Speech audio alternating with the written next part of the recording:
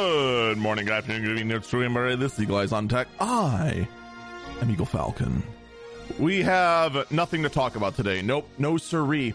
Today is a very, very slow news week. There is nothing to talk about. Can you tell that there is a lethal amount of sarcasm in the start of this podcast yet?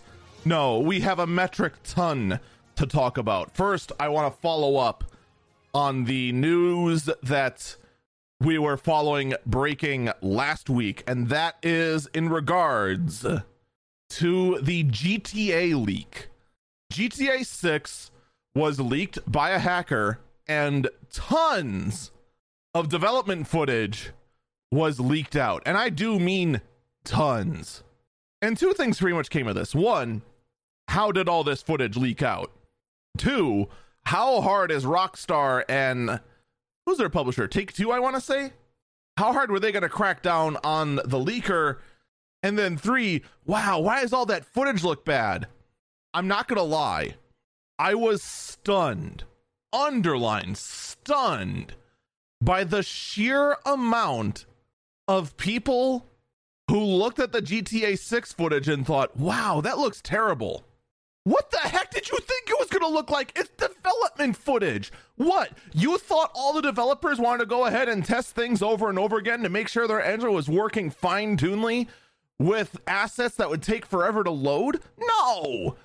Even if they had the assets, the final textures, and all the layers of polish on top of it, they're not going to load it in when testing stuff because they want everything to load as quickly as possible so they can get as much testing in as quickly as possible. Of course the footage didn't look polished because it's not polished. I was literally flabbergasted by the sheer number of people that didn't get this through their thick heads. It was leaked footage, like an actual leak, not a fake leak where someone's just like, oh man, look at Superstar 69 whatever the heck leaked out. Oh man, all our precious footage looked out anyway. Doesn't it look great, guys? It's not one of those leaks. This was an actual leak. This is what actual leaks look like. The footage is not going to look polished because it's not.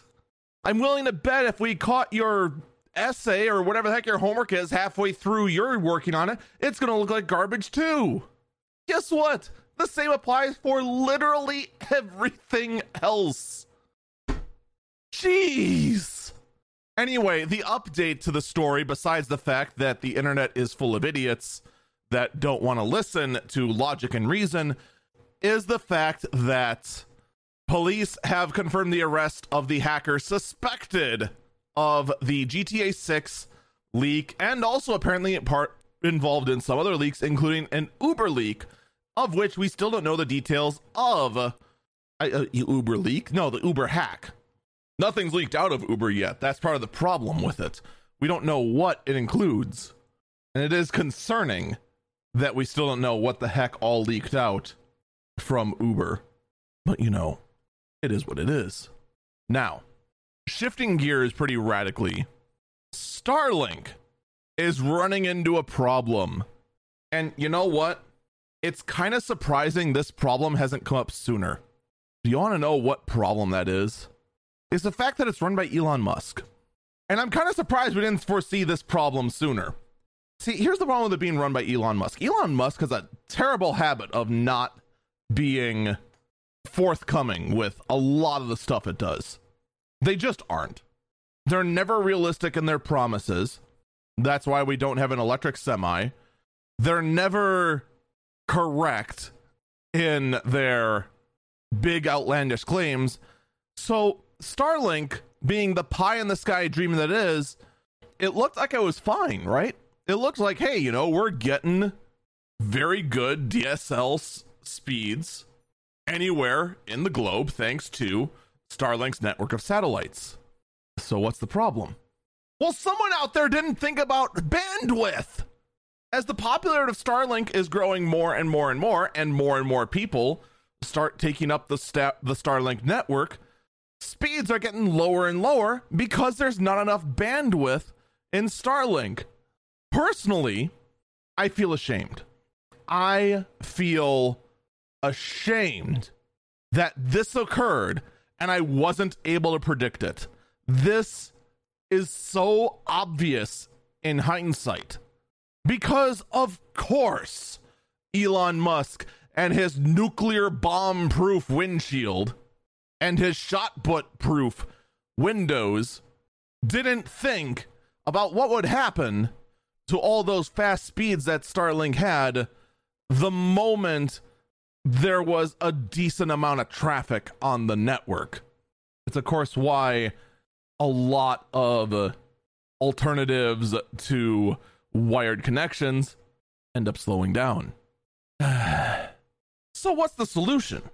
Well, the solution obviously is launching more satellites, but eventually, at some point, you're gonna reach this threshold of we can't launch any more satellites because you've now blanketed the entire planet in satellites, and there's just too many people on it. This means that more and more and more higher end satellites need to be put up there. Someone in chat says the system is intended for more rural areas. It is, yes. It is intended for more rural areas and even more remote areas than rural areas. But here's the thing. That's all that's on it right now are rural areas. And it can't handle it. Like, the bandwidth is actually getting so bad that the barely any cell signal you get out there is performing better than Starlink. And that is a problem. This, of course, really, it's not like this is the death of Starlink. Don't misunderstand me in that regards. This is just a very shocking problem that just kind of showed up that I am surprised everyone, including myself, were caught off guard of this problem. What we weren't caught off guard for is the fact that Microsoft is finally cracking down on Windows 11 being on unsupported hardware. Windows Update on unsupported hardware is not functioning in Windows 11. All right, look, you want to talk about bad management? Microsoft, you should have just not let us install Windows 11 on unsupported hardware, period. Because this cat and mouse game of trying to like make life terrible for anyone who dares to try and breathe life into an older machine is getting really old really fast. Like, holy cow, this needs to stop. It really, really does. So is this just gonna be it? Is it just now officially, if you don't have, what is it, 8th gen or newer hardware with secure boot and the trusted platform module 2.0 on the board, are you just finally gonna be left in the dust? Is that just how it's gonna be? So if that's gonna be the case, just tell us, instead of trying to play this weird frickin' screwing around game of trying to make us feel bad for trying to do the thing you said, okay, fine, you can go ahead and do that. I mean, personally, I've had the position out there that honestly, if you have unsupported hardware, just stick to Windows 10, because Windows 11 is going to make that computer perform like garbage anyway. And Windows 10 is perfectly fine until you run out of updates in, what, 2 years? I want to say. That being said, though, I am still very salty about the fact that they said Windows 10 is going to be the final version of Windows, and now here's Windows 11. And Microsoft has still not given us a very satisfactory answer as to why they have backed down from that initial statement. But if you want to feel better about yourself, I do have good news for you. We do have the very first Windows 11 major update. And it includes such amazing features as... Anyway, it's actually kind of funny. Most tech outlets have out there, hey, the first major Windows 11 update is out. Cool, what does it include? Things? Question mark? I imagine most of it is just bug fixes, driver fixes, performance upgrades, and that sort of thing. But these major releases, what they're supposed to be doing is that we get 2 feature updates and then 1 major update that's supposed to be similar to how macOS works. macOS, for those who don't know, the way Apple does their stuff is that they have the foundational operating system, which for whatever reason is still called macOS 10, even though the latest version is macOS 11.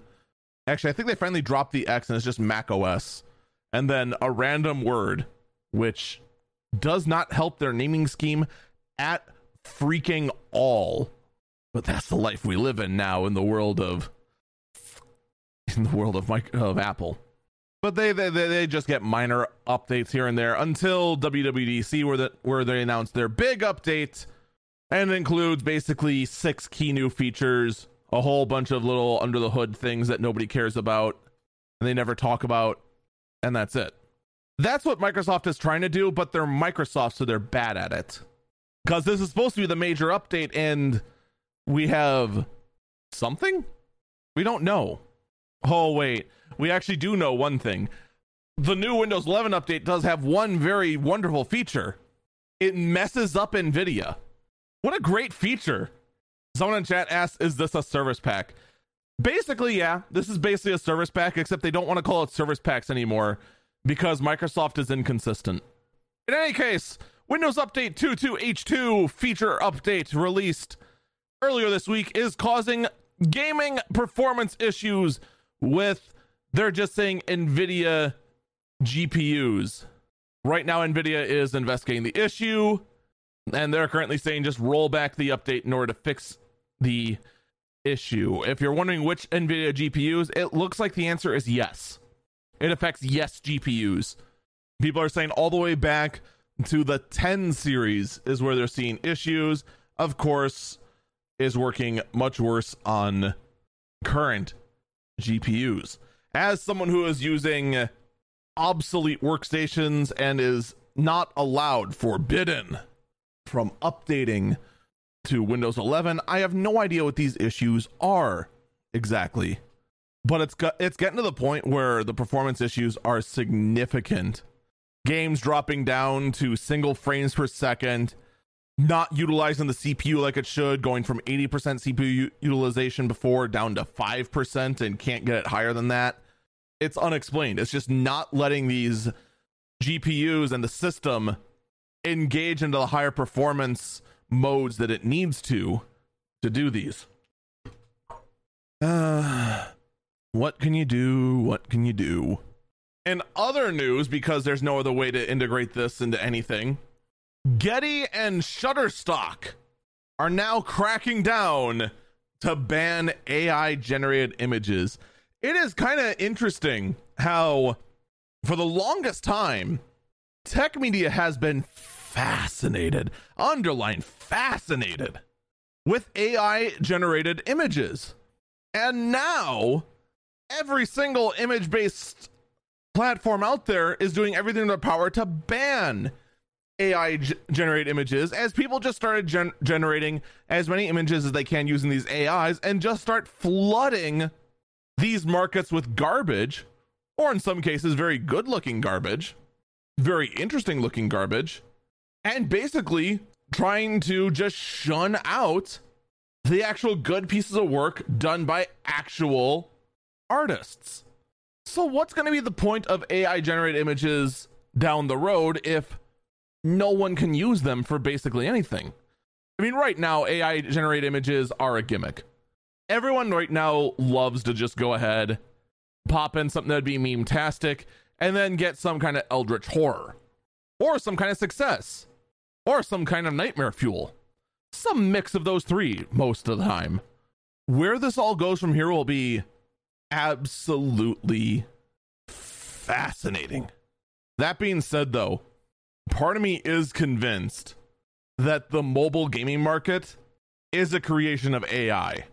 I am like 99% convinced of this, with the sheer amount of garbage games that are out there, the ones that just seem to use just the same oddball assets but slightly different from each other, with engines that don't even work, a gameplay loop that is terrible, but repetitive, and how many of them just seem to start borrowing keywords from each other as though it's generated by some kind of algorithm to go take advantage of another search algorithm. Like right now, if you go ahead and dive into the hellscape that is mobile game advertisements, what would you say the percentage of those games have the word merge somewhere in the game title? I'd say 50%. And this has been on my mind for a while, that there is a clear evolution going on in the mobile gaming space where they just don't care about the actual game at all. They just want to get downloads, generate some revenue through ads, or maybe if you're dumb enough to go ahead and utilize the microtransaction store, then abandon the project and move on to the next one that will just go ahead and take advantage of search algorithms. At least that's what it feels like. And it basically does feel like some kind of like AI is behind it sort of thing, doesn't it? Or is it just me? What I can tell you though is we do have some news regarding another oddball piece of technology out there. The Logitech G Cloud. We have the specs for it. We actually have the everything for it. Let me tell you, and it's a device. This sucker uses 4 gigs of LPDDR4 RAM, 64 gigs of the cheapest onboard flash with a micro SD card for expanded storage, a Qualcomm Snapdragon 720, which is an octa-core 2.3 gigahertz processor, which is actually a half and half processor, 4 efficiency cores, 4 performance cores, and is also a few generations old on top of that. We have an Xbox style button schematic, dual joysticks and a D-pad, a Wi-Fi 5 card on there, Bluetooth 5.1, USB 3.1, back when USB actually decided to go ahead and use this crazy thing called logical numbers, a 7-inch screen that is at 1080p with okay brightness. That's the best we can say about that. It has a headphone jack, which as we know is super rare. A 6,000 milliamp battery, which is okay. They're claiming up to 12 hours of cloud gaming, and runs Android 11 with Google Play. So that's all well and good. It's something you'd expect from a cheap console. But here's the problem with this console. Here's the biggest problem with the Logitech G Cloud. The sucker costs $300. $300 for a handheld that's Wi-Fi only, that can only game from the cloud. Unless you want to play some of those garbage AI mobile games I was just talking about. But why would you do that with your own standalone device when you can use this crazy thing called the phone that's already in your pocket? Now, here's the last thing I'll say about it. Well, not the last thing, I lied. But here's one thing I'll say about it. This price, I would contemplate if the Steam Deck didn't exist. The Steam Deck, for what is essentially the actual base price of what they're selling it for. They're selling it for $350, but it's on sale right now. By the way, by on sale right now, I mean on sale forever. I guarantee you it's never going to be $350. Ever. This is some deceptive marketing right here they have going on here. But we'll get to more deceptive marketing in a minute. Why would you go ahead and restrict yourself to an Android cloud device when the Steam Deck can play games locally, no latency lag, for $50 more? The only reason you do it is because you can't get your hands on the Steam Deck. But assuming you eventually could, why does this exist? But of course, on Logitech's own website, it has 5 stars. No one is critical of this device that everyone should be critical of. But there's a reason for that. You see, someone brought my attention over to good old Linus Tech Tips. Linus apparently on the WAN show, on his own podcast, performed an experiment. He tried to leave an honest critiquing review at 2 stars, saying that on its face, this product is a non-starter, but will be happy to give it a chance down the road. After he left that review live on camera, it vanished. But he left another one, another order, another review, I mean, just saying 10 out of 10, the best thing ever, and just a giant blasted meme review, and then also signed it with his co-host name just for added meme-tasticness. That review vanished and then reappeared moments later. This has now resulted in the Logitech's website for this device being filled with nothing but 5-star reviews of absolute meme garbage. We have the first review from Logitech. Stop deleting bad reviews, you cowards, which is a verified reviewer. 5 stars, 10 out of 10. This is the Nickelback of handheld gaming. It's music, but it sucks. 10 out of 10. Would buy a Steam Deck again. Next one, 5 stars. The best value ever. This device is just fantastically overpriced. I plan to get one for everyone in my family. I grew up in a dysfunctional household. The gaming community has been waiting for this for a long time. This may be why Steam made a better version. Great job, Logitech, with your mouse and keyboard lines. The next one from Towley McTowell. I have no idea what's going on right now. You're a towel. Just the whole. Then we have another one, Dodgetech. 5 star, 5 woof review. Woof, woof, woof, woof, woof. What a hilariously bad review system. So, obviously, these reviews are not being curated by any person whatsoever.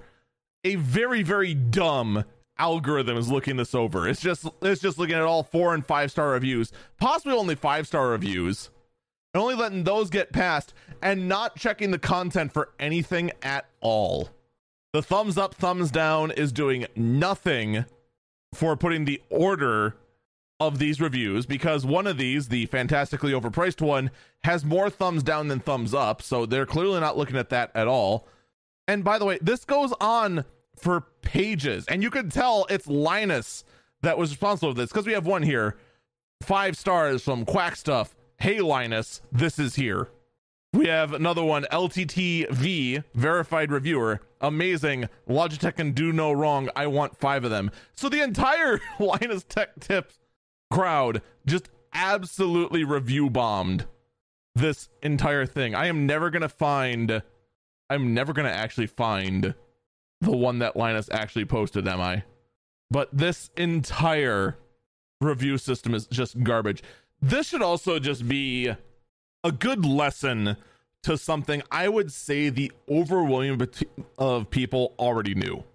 Websites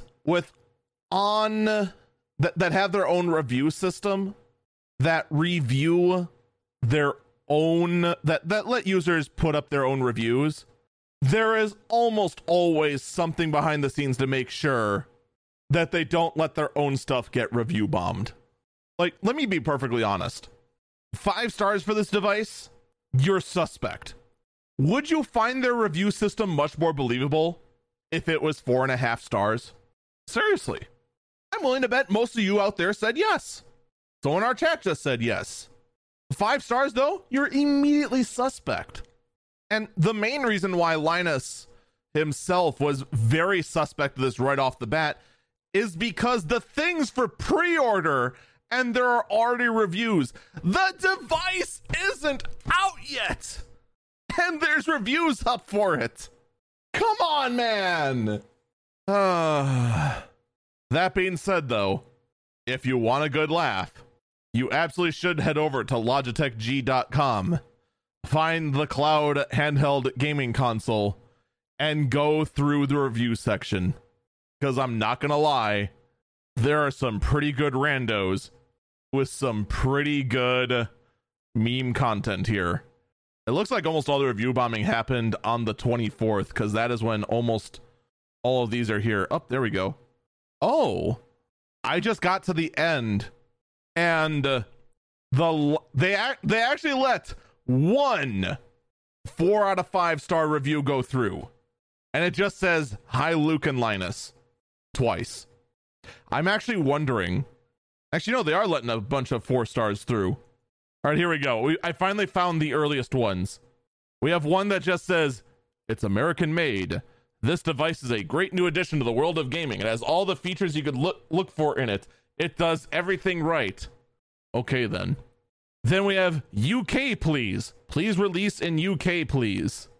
And then the meme reviews start. I want to see if I can actually find the Luke post. Oh, there we go. I found it. I found the Luke post. Love this thing. It's amazing that Logitech has seen the future and built this product. It's like they are looking into my mind and seeing what I want and building it before I can even think of it. Logitech, thank you for bringing the cloud future to the present. I only just now realized I've been waiting for this product my whole life. Incredible. Just absolutely incredible. We're going to take a break here. When we come back, Twitch. That's all you need to know. The segment you're waiting for is up next.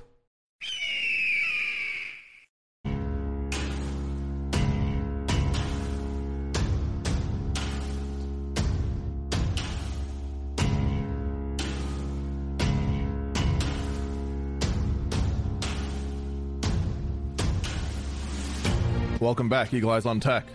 I'm Eagle Falcon. All right, Twitch had a week. To say they had a week is an understatement. So, there is a metric ton of streamer drama out there. I could do an entire podcast on just the streamer drama, but there's plenty of other things that were even talked about.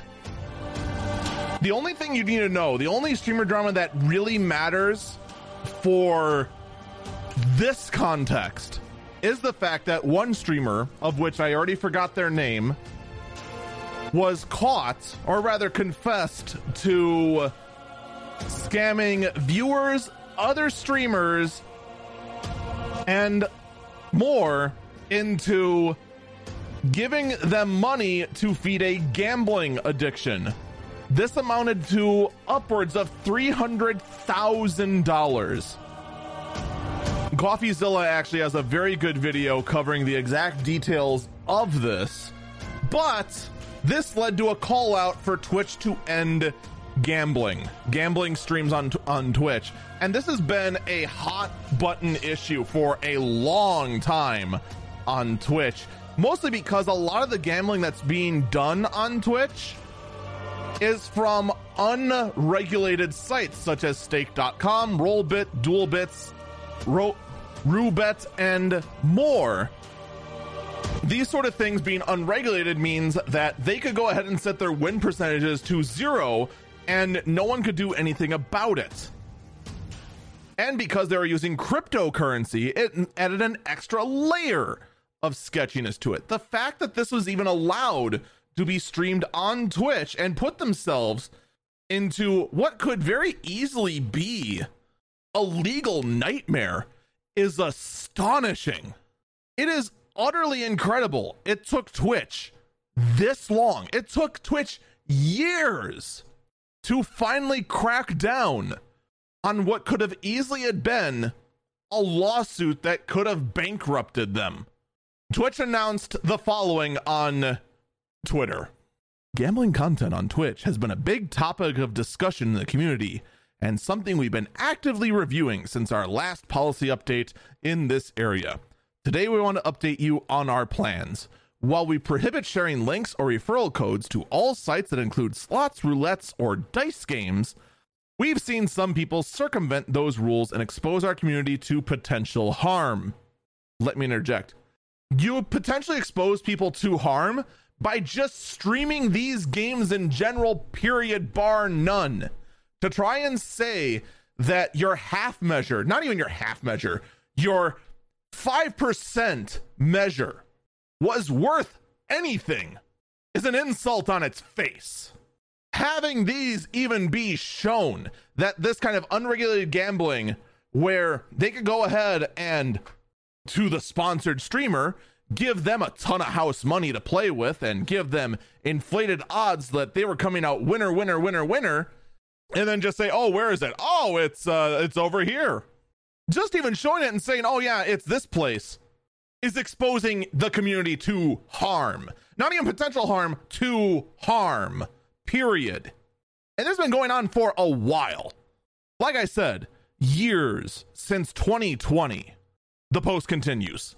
So we will be making a policy update on October 18th to prohibit streaming of gambling sites that includes slot, roulette, or dice games that aren't licensed either in the US or other jurisdictions that provide sufficient consumer protection. These sites will include stake.com, Rollbit, Duelbits, and Roobet.com. However, we may identify others as we move forward. Let me interject. This entire section is super loaded. It cannot include slots, roulette, or dice games. These specific games in the world of gambling are what are referred to as pure luck. These are luck games. There is no skill involved. Actually, before I get to my point, I just realized that the rest of the post actually gets to my point, so the blog post continues. We will continue to allow websites that focus on sports betting, fantasy sports, and poker. Now let me interject. You notice how card games are not included on this. I think this is a terrible mistake. Now, as someone who does play poker and is actually, I wouldn't say good at poker, but I'm competent enough to usually, during a friendly little penny ante poker game we play with friends on New Year's Eve, usually come back a few dollars richer. The important thing with poker, of course, is to know when to stay in and when to bail, how strong your hand is against what knowledge you do have versus what's out there. The thing is that virtual poker gives you the illusion of skill. Actual poker or actual blackjack or actual or playing card games with physical cards eliminates a lot of potential cheating. Not all cheating, just a lot of potential cheating. Once it's virtual, all bets are off. The website can do whatever the heck it feels like. Personally, if I were Twitch, I would just straight up ban any and all forms of virtual gambling that use real money, whether it be cryptocurrency, and I want to especially include cryptocurrency in there because that's where the sketchiest of these virtual gambling sites are, or actual physical legal tender. And I want to stress virtual websites. You want to go ahead and you're a big poker tournament and you want to go stream, your thing on there, I think that's fine. I would say arguably watching some very, very good poker players playing physical poker at an actual table would be very interesting. But a virtual one, you can do whatever you want. You have two kings down in Texas Hold'em. You can just very easily just virtually edit it later on so that that AI you're facing has two aces and beats you out that way. You can do whatever the heck you want because it's virtual. You can disobey all the rules, all the odds, no matter what. Now, in fairness to Twitch, they do say that they reserve the right to identify others as they, quote, move forward. So let's move forward and finish the post. It continues. We'll share specifics on updates to our gambling policy soon, including full policy language. Let me interject. That we will be very focused on. That is always the important thing. When the affiliate, I even did it here. When the affiliate contract came out, I covered it to the detail on the podcast so that I knew and all of you knew exactly what was in there. And of course, I made sure before that to actually read the contract and make sure there was no clause in there saying it could be held legally confidential if any of the details of this contract gets leaked out. That's actually pretty standard stuff if that was in there. It wasn't, so I shared it. Welcome to the world of contracts. So we'll be very curious as we close on October 18th, what they cover. And I want to say that October 18th is shortly after TwitchCon. TwitchCon this year is actually going to be the most important TwitchCon, I would say, of Twitch's life. And the main reason this upcoming TwitchCon is going to be the most important TwitchCon of Twitch's life and determines whether Twitch lives or dies, and I do mean this very literally, is because of the blog post. At 2 a.m. Pacific time, which is where Twitch's HQ is, Twitch put out a letter hoping no one would see it. I am convinced, because of this time frame and the fact that it came the day after the death of sports betting, or I'm sorry, the death of gambling in general. Sports betting specifically was omitted. I'm indifferent on sports betting, to be perfectly honest. They put out this letter. Now, this letter I covered in great detail and great emotional passion on the early bird briefing. I am probably going to repeat some of the same notes that I had there. Some people even recommended that I just edit out that rant and just post it here in Eagle Eyes on Tech. I don't want to do that because it's been a few days and I can look at this more logically and slightly less emotionally. But like I said, a lot of the same notes are still going to be here.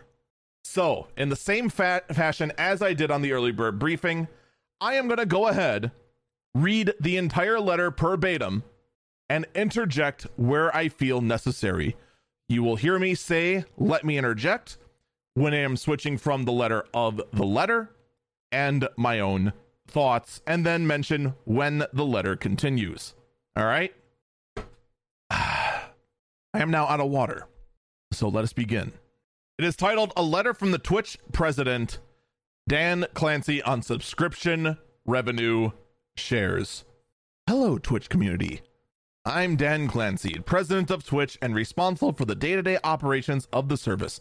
FYI, this blog is being targeted to streamers, but everyone, of course, is welcome to read along with us. Let me interject real quick. I will say this much. They didn't do the cowardly glitchy thing they tend to do with blog posts they don't want read. The Twitch blog is an atrocious site to begin with. 9 times out of 10, that one blog post that I need to go ahead and talk about, you cannot find on the front page. This one, to Twitch's credit, is actually there front and center at blog.twitch.tv. That being said, I do not recommend you go to blog.twitch.tv because blog.twitch.tv is still an atrocious site that will offend your senses. The blog continues. This morning, we reached out to a subset of streamers about some upcoming changes to their agreement terms. This blog gives us an opportunity to be clear with all streamers on Twitch about those changes and talk more broadly about our strategy to help streamers make more money on our service. Let me interject. I want you to remember this sentence. Help streamers make more money on our service. That is the theme of this blog post. And I want you to keep that front and center as I go through the rest of this. This is all about it getting you, the streamer, to be able to make more money on the service. All right. I want you to keep that in mind. The blog post continues. Streamers are and always will be the foundation of our global community. It is your passion, hard work, and creativity that makes Twitch the one-of-a-kind place it is. To bring it back around more directly to this blog's topic, we can't run this service unless you make money. That's not a drawback, it's by design. This innate partnership is why we support all streamers' career and ambitions like they're our own. Let me interject. I want to know how.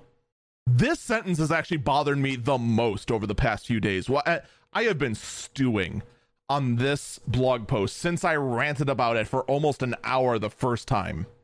on the early bird briefing. But this sentence really eats at me because they say we support all streamers' career and ambitions like they're our own. You want to know what I got as far as support from Twitch? I got a questionnaire that I filled out once that basically asked me how much of a minority I am, which the answer is not really, and a charity tool. Oh yeah, and of course the tool I hate the most, the automated ads tool that flies in the face of exactly how I want to run my stream. I state this again and again and again. As a streamer, you are multiple jobs. You are the on-host talent of your show. You are the producer of your show. You are the director of your show. You are the sound engineer of your show. You are the visual engineer of your show. You are the advertising department of your show. You, as a streamer, have tons of roles to fill. Literally. But the way Twitch wants you to run these ads is with this automated tool, and they have been pushing people to use this atrocious tool harder and harder and harder. And in their fairness, they do say, hey, affiliate, you can earn a 55% ad revenue split if you go ahead and run this tool that will go ahead and automatically insert ads and take away content from your show automatically. It is a terrible system. It is a system that the only people that should be using it are the people who stream full time and need that revenue to pay their bills. If you're doing this as a hobby like I am and you're using this tool to automatically run ads, stop.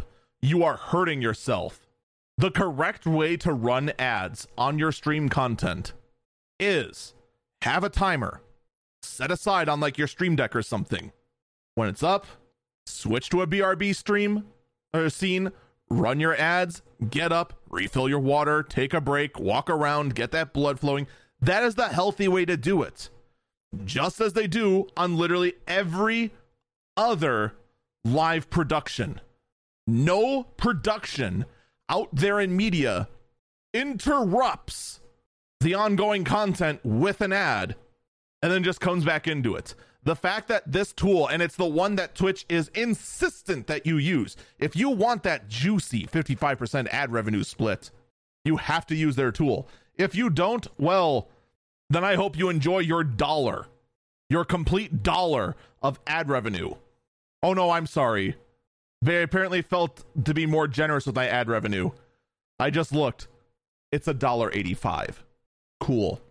That makes up for everything. But of course, only the partners get the actual deal. And quite frankly, here's how Twitch should have done it. They should have, instead of making this atrocious tool, work on improving their technology to see when I'm running ads and count that towards, say, the kind of ad deal you're offering to only the partners right now. That like offer thing that you see a lot of streamers showing off, that's partners only. And the algorithm for that system too is a very weird piece of hot garbage. A lot of people are finding there's something very suspect of the way that is being done. But I don't mind if it was, say, like, oh, hey, partners get a better cut of that than affiliates. That I wouldn't care about. I really wouldn't. It gives me something to look forward to try and build up there. But as we'll get to down the blog post, they are seriously hurting their growth potential in ways that are going to be extremely difficult to recover from.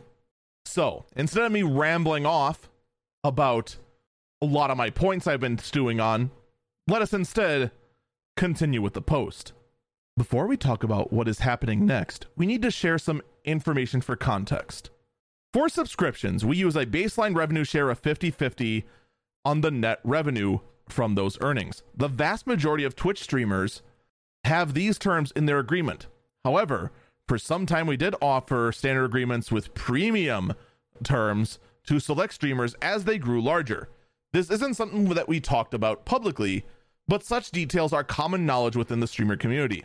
Historically, we didn't have a consistent framework to determine who would receive these deals and when. Over a year ago, we made the decision to begin to stop offering these premium agreements to new streamers not already on these terms.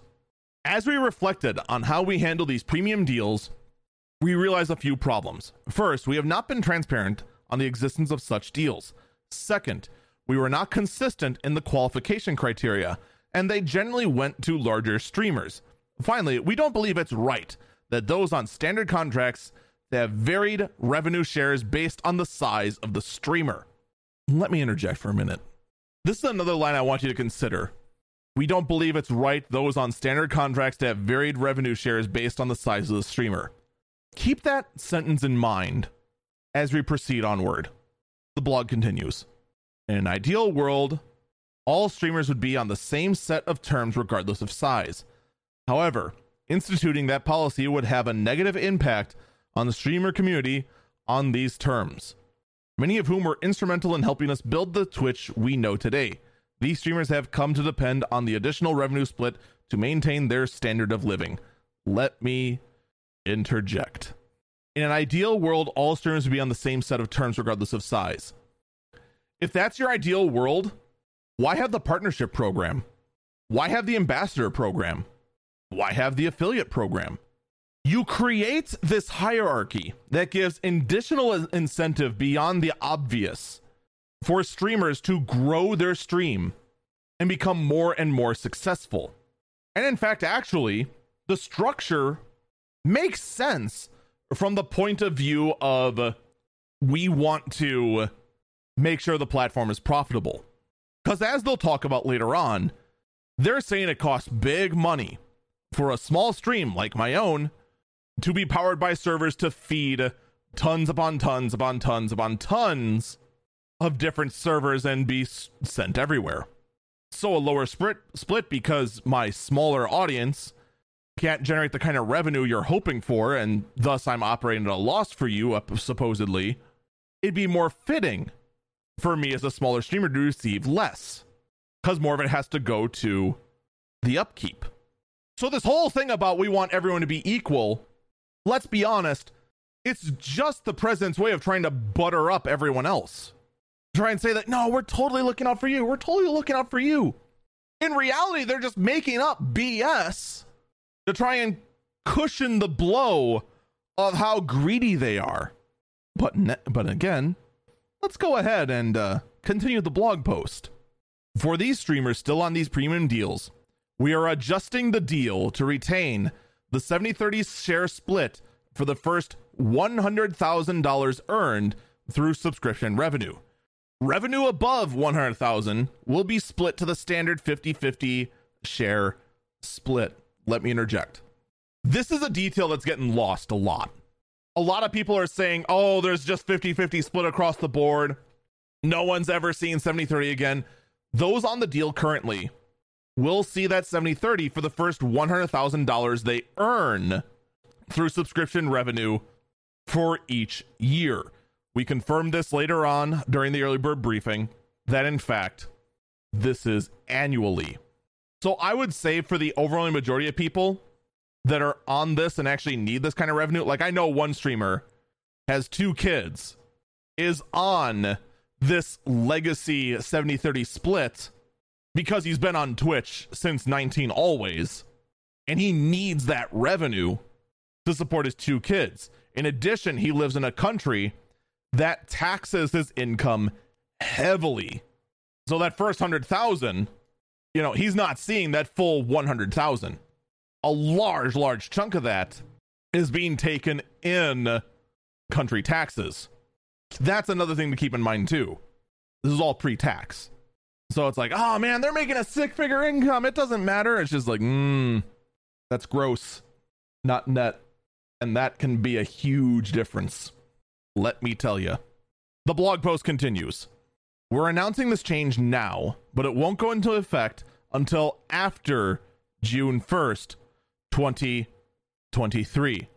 Let me interject. I mentioned I mentioned on the earlier briefing that this is a very odd date. A lot of people speculate that this matches up right with when Twitch starts their fiscal year. So that could be the reason for this June 1st, 2023 date. In fact, I think some people in my chat during the time that I was off on a very emotional tirade on this whole blog post, that could be the reason why. And more people seem to have come to that same conclusion. We still don't know for certain, but that appears to be the general consensus. The article continues. After that point, streamers will only be effective once their existing contracts are up for renewal.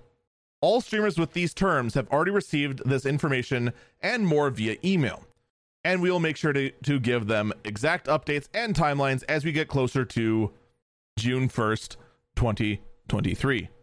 For approximately 90% of the streamers on standard agreements with premium subscription terms, this change will not affect them at their current revenue. For those who are affected, we want to make sure the impact is minimal, not just by giving them ample time before the deal goes into effect, but also by offering an alternative way to earn revenue. Hey, oh boy, here we go. Our recent bump in ad revenue share to 55% as part of the ad incentive program is a great way for these larger streamers to make up most, if not all, of that revenue. For those interested in additional details, we have provided a copy of the email that we have sent to some of these streamers explaining the change and how it affects them below. You see why I went, let me interject. You see the reason why earlier I went into such detail about the ad tool they gave? Yeah, it's atrocious. And again, this is their goal. They want you to go ahead and use their half-baked, inferior, garbage tool that no one should use unless their fiscal livelihood depends on it at all. It should not be used, period, end of story, unless you absolutely have to. I know a few people that absolutely had to. The example I gave earlier, absolutely has to. The guy has 2 kids. But it takes away from the content. One of my personal favorites, though, is, of course, one of the benefits to subscribing on Twitch is that you don't see ads. However, one thing that was in effect, I don't know if it's actually been removed yet or not, was there was an option to have banner ads, and these banner ads would show up. Yep, they're still there. These banner ads would, first off, they were very intrusive. They were the most intrusive banner ads I've ever seen because they actively shrunk the entire stream window slightly. Very, very intrusive. And those banner ads could not be ignored if you subbed. Yeah, I think everyone disabled that like the moment they could. But that was on by default. That could have been something good if it weren't for the fact that, Twitch effed it. The blog post continues. It's a reality of our business that we will, in rare cases, continue to negotiate custom terms on a case-by-case basis. However, we've been reducing how often we offer these deals and the total value of these deals. Now let's get to the big question. Why not 70-30? Let me interject. I want you to pay very, very close attention to the language used here. And I want you to consider this. Twitch's #1 competition right now is YouTube live streaming. YouTube live streaming, the program to get ad revenue, is harder than Twitch affiliate. It is. Straight up 100%. It is harder to go ahead and get YouTube partnership. But if you get YouTube partnership, you get a sub button, you get the super chat button, which is just like bits in Twitch, and the revenue split on those is 70-30 across the board. So armed with that knowledge, let us continue. When we first established the 50-50 revenue share split, it was to signal that we were in this together, that you all do amazing work. That you all do the amazing work you do to create great content, engage the audience, and grow communities. On our side of the partnership, It's our responsibility to make continuous investments in the products and people that make your growth possible. At the time of this posting, more than 22,000 of you have weighed in on User Voice, asking us to move all streamers to 70/30 and to pay streamers faster. Let's chat about the latter part first. Let me interject. Yeah, because that's the much more comfortable subject and the one that you can go ahead and actually explain first. The madness continues. As you probably heard by now, we're in the middle of rolling out the largest change in payouts in years by cutting the payout threshold in half to $50. This is an important middle step that'll help streamers put money in their pockets now while getting us closer to the goal of same-day payouts and lower thresholds. Investments like these are paying off for streamers. Products like Prime subs, community gifting, Hype Train, and the ads incentive program, let me interject, which by the way, only partners get their hands on. The blog continues. To name a few, have driven an increase of 27% more streamer revenue per viewer per hour every year over the last 5 years. See, look at that. You got 27% more. You don't need that 20% extra revenue. That's silly. You're silly in the head. Now, getting back to that whole, we've given all these features, so what does it matter? Community gifting. YouTube live streaming has community gifting, by the way. Hype Train, we don't need the Twitch Hype Train. There are plenty of third-party sources out there, usually powered through our alert system. I know I have it in Stream Elements. I know Streamlabs has it. Those are your top 2 alert systems. They have features in there to create something akin to the Hype Train. The only thing that Twitch has over YouTube is the Twitch Prime subs, which, for reasons that cannot be explained, have been happening less and less as Twitch has made it not as obvious that you have this. I know compared to the first year when Prime subs came out compared to now, the rate of Prime subs was much higher. Like, I would say on a small stream like my own, and I don't have everyone's numbers, I only have my own numbers, I would say Prime subs have dropped something close to 70 to 80%. Before, it used to be its own independent button with a different color. Now it's a checkbox hidden at the very bottom that you have to scroll for. And it's affected the number of Prime subs you see. If I go to my own analytics, which for some reason I now can't find to save my life, I currently have 47 subscribers. You want to know how many of them are Twitch Prime subs? 2. And last month it was 1. The other thing I'm noticing, that whole 50-50 split thing, yeah, the amount I get for a Prime sub is $2.36. 14 cents less than a normal sub. It used to be the full $2.50. But I'll give him credit, at least one Twitch Prime sub does completely outweigh an entire month's worth of ad revenue. I'm just saying. And it's made even more maddening by the fact that not only is Twitch Prime subbing harder to find, as someone in the chat pointed out, the Prime price went up. And not by a rounding error either. Like, I want to say it went up something like $30, $40, $50, $60 a month or something like that. I know we reported on it, and now I'm drawing a complete blank on how much it's going up. I want to say it's not going up as much here in the States, but it's going up significantly across the pond. If only there was some kind of internet we could go to get this information on hand. Yeah, it went up $20 here in the States. Over in Europe, it is going up 15 British pounds.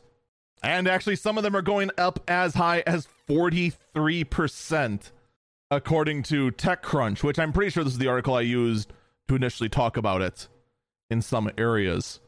Yeah, the French are paying an extra 43% on top of their current 49 euros. Germany paying 30% more. The United Kingdom is being hit with 20% more. So it's a double blow for our streamer friends across the pond. So this whole paragraph here of trying to talk about how Twitch offers so many features and 27% more revenue per streamer per hour and whatnot, you know, it makes up for that thing. Don't worry about it. Yeah, that argument is bollocks. I should use bollocks more often because no one cares if I say bollocks, but people do care if I say the words that are abbreviated by saying BS. It's those creative things to make sure that you don't get flack and aren't labeled as an explicit podcast. Anyway, this bollocks-filled blog post continues. Investments like these are paying off for streamers. Products like Prime subs, community gifting, Hype Train, and ad incentive programs, name a few, have driven an increase of 27% more streamer revenue per viewer hour every year over the last 5 years. This means the same viewer hour now earns you 3 times more money than it did 5 years ago on average. Let me interject. No, it doesn't. If anything, I would argue compared to just based on my own numbers, and again, I can only base this on my own numbers, compared to 5 years ago, the amount of revenue I make as an affiliate is, I would argue, about the same. It probably went up about 20%, but for various other reasons, it stayed about the same. So to try and say that I've earned 3 times as much is pretty much these clowns just pulling numbers out of their arse. And keep in mind, when I look at revenue, I look at the gross revenue in. This includes all the avenues. Twitch can now look at this and go, oh yeah, we totally make more revenue in now. Now there's affiliates. Now we have bits. Now we have this new revenue of making money, this one. They don't take into account the other revenues we do from third-party sites. But in any case, this blog post of excrement continues. Our investments into your monetization options have already and continue to put more money into streamers' pockets than 20% more sub revenue share would have. Do I need to interject and tell you why that is complete bull pie? Or has all my interjections up to this point proven my point that this has absolutely nothing to do with we have already given you more than enough and you don't need that extra 20%? The blog post continues. Prime subs often get lost in the conversation when it comes to revenue share. Let me interject. Because you made them lost! Where are the Prime subs? We've been wondering that for a while now. Where are they? They're nowhere to be found. It's crazy. It's almost like hiding the button for Prime subs has made it so that there's almost no Prime subs. Wow. By the way, that in itself is part of the reason why, despite the fact that my stream has grown over the years, slowly but surely has grown, and the revenue stays about the same. It's because the incentive, that free Prime sub, has been lost. It's only because sub gifting and very generous people in my chat that the revenue has stayed stagnant. So, I mean, if we want to go ahead and talk about numbers and all that sort of jazz, Mr. Twitch president, that's the bigger reason. We want to know why that's not being pushed nearly as hard. It's because their biggest competitor, YouTube, has membership gifting. Membership, for those who don't know, is the same as Twitch subscriptions on YouTube. You now need to focus on these other features because they're ones that YouTube doesn't have. The bollocks post continues. For Prime subs, we pay streamers the same amount they receive for our regular subscription, even though it's included with the added benefit of their Prime subscription. Let me interject. We literally just talked about how that is not the case. No, it's not. I have it right here in my own numbers. It is 14 cents less than the sub revenue. I'm just saying. Which, by the way, if we want to talk about percentages, that is, 6% less. Funny how that works. It actually has no significant meaning. I just felt like I needed to convert it to percentages, seeing as how he loves to talk about in percentages, even though percentages are incredibly misleading, especially since you can just make up a number like 27% and say, see, 27% higher than 20%, so all okay. However, the Twitch president's biggest downfall is the fact that we know math. I have a calculator on my wrist, for crying out loud. Everyone has a calculator in their pocket, much to the shame of all of our elementary school teachers that insisted that you wouldn't have a calculator on you at all times. Yeah, how'd that work out for you? How'd that work out for you, second grade teacher? We showed you. The blog post continues. Combined with our other monetization products, Prime subs increase your effective revenue share by approximately 15% to about 65% total. Did you also know that 65% of all statistics are made up on the spot? Much like that one and this one right here. I'm sorry, I didn't mention that I was interjecting with a sarcastic comment, but I'm willing to bet. Actually, there's a decent chance you didn't notice the difference, just because this whole thing just reeks of corporate greed and sarcasm. The blog post continues. This number varies by streamer size and location, but subscription revenue is not the full picture of revenue share for streamers. All right, let me interject. Let me compare my revenues, and I'll go ahead and switch it to percentages just because I can. I'll just say this much. Sub revenue is by far the biggest chunk. In fact, actually, how do I want to do this? I say I know math, and then all of a sudden, when it comes to the point that I've actually got to do math, I'm blanking out on how exactly I want to do this. So we'll add the cheering revenue and the ad revenue. Then we'll divide that by the total, and that will give us 17%.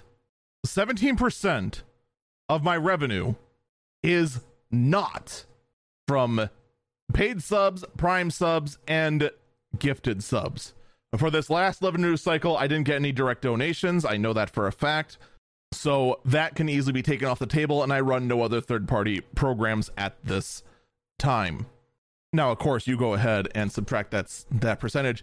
That means 83% of that revenue is from subscriptions, from paid subs, Prime subs, and gifted subs. Gifted subs being, as anyone in the community could probably guess, being the overwhelming majority from very, very generous viewers. And I am very grateful for that. I do feel like I'm obligated to say that because, they are. And it's also amplified not only at the moment, but then when you look at the overall numbers. I'd like to thank Apple's software update for getting in the way of this podcast. Now then, let us continue to this nonsense. The blog post continues. Lastly, we have to talk about the cost of our service. Delivering high definition, low latency, always available live video to nearly every corner of the world is expensive. Using the publishing rates from Amazon's Web Services interactive video service, which is essentially Twitch video, live video costs for a 100 CCU streamer, this means 100 concurrent viewers, who streams 200 hours a month, are more than $1,000 per month. Let me interject. No, it's not. You want to know how I know that's not it? Because that price is full retail for a 4K video upstreamed at an 8,000 bit rate, an 8,000 kilobit bit rate. Not only is this not the rate that Twitch pays, this isn't even the rate a normal person going to Amazon would pay. This number is a flat out lie. Straight up. 100%. So not only the meme of, and people in chat are repeating it because it was the biggest thing ever, that not only is Twitch not playing full retail, according to what they're trying to say, they pay more than full retail because you can't stream 4K to Twitch. the most you can stream to Twitch is 6,000 bitrate 1080p. That is the most you can upstream to Twitch. And even if you are a nobody that has no affiliation with Amazon or cut any kind of deal, the retail rate would be less than $1,000 for that. This more than $1,000 number was solely fabricated out of thin air. They pay significantly less for this. Oh, and by the way, just as a friendly reminder, seeing as how someone in chat wanted to kindly remind us, that whole, you know how Twitch doesn't offer 4K video? YouTube does. YouTube offers 4K live streaming. Oh, and by the way, YouTube offers a 70-30 split across the board. I'm just saying. Someone in chat asked, maybe Twitch is paying taxes on that 1,000. So here's the problem with that. Twitch wouldn't pay taxes to a department they are part of. An internal budget would never pay taxes on purchases to itself, which is essentially what this would be. Taxes in the US would be paid on if the sale was made outside of the company or just on the income in general. A lot of people have been working on this number. It is 100% a fabricated number.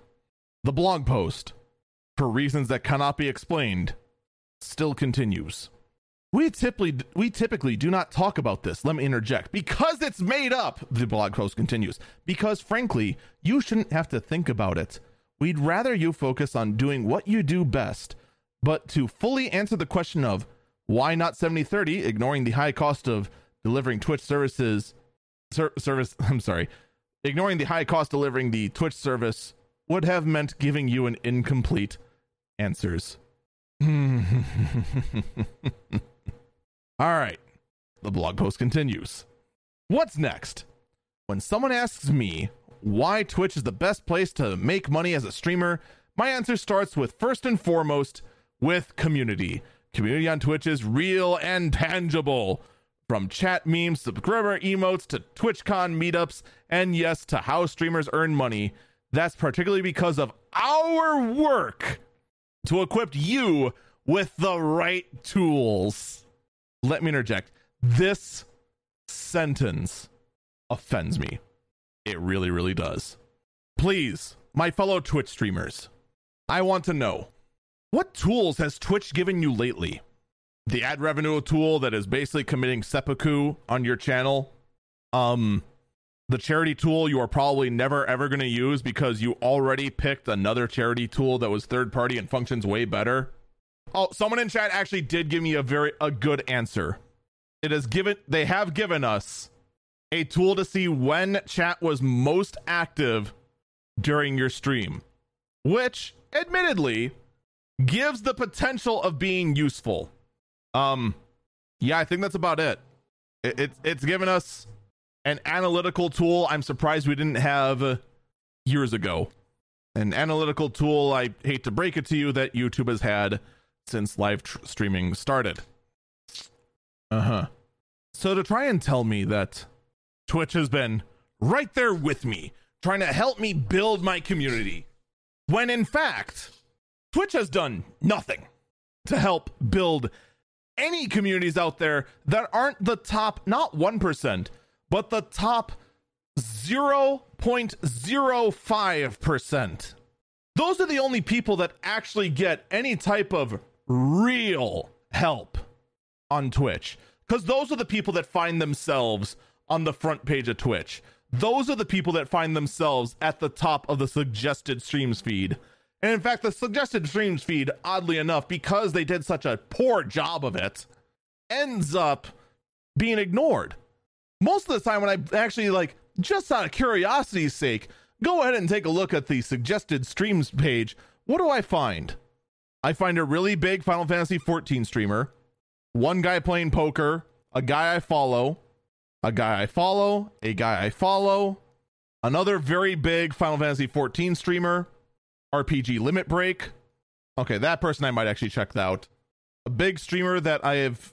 Actually, that's the guy I got interviewed by. Neat. And then a game I'm not interested in. This actually might be the most successful I've ever seen suggested streamers be. Literally the most helpful I've ever seen it be. Do you know, as a small streamer, what the number one suggested tool is to growing your stream? It is literally make content outside of Twitch. Twitch is so bad for growing your community that you are strongly recommended to go anywhere but Twitch. That's how bad it is. Let that sink in. The blog post, for reasons that cannot be explained, still continues, but we don't have much more to go. We believe that the most compelling offering for streamers, and there's still more we can do, the best Twitch is the one we build together, and your feedback helps us evolve in the right direction. Let me interject. Even though we have completely ignored your feedback and have given you garbage tools, garbage moves, removal of tools you actually used and want back, but we're going to ignore that anyway, and the fact that we are blatantly ignoring the fact that everyone's asking for a 70-30 split to be competitive with your biggest competition right now, we're going to ignore all that, but please, we listen to your feedback. The blog post ironically continues with, as always, if you have any feedback, the best place to share is Twitch user voice.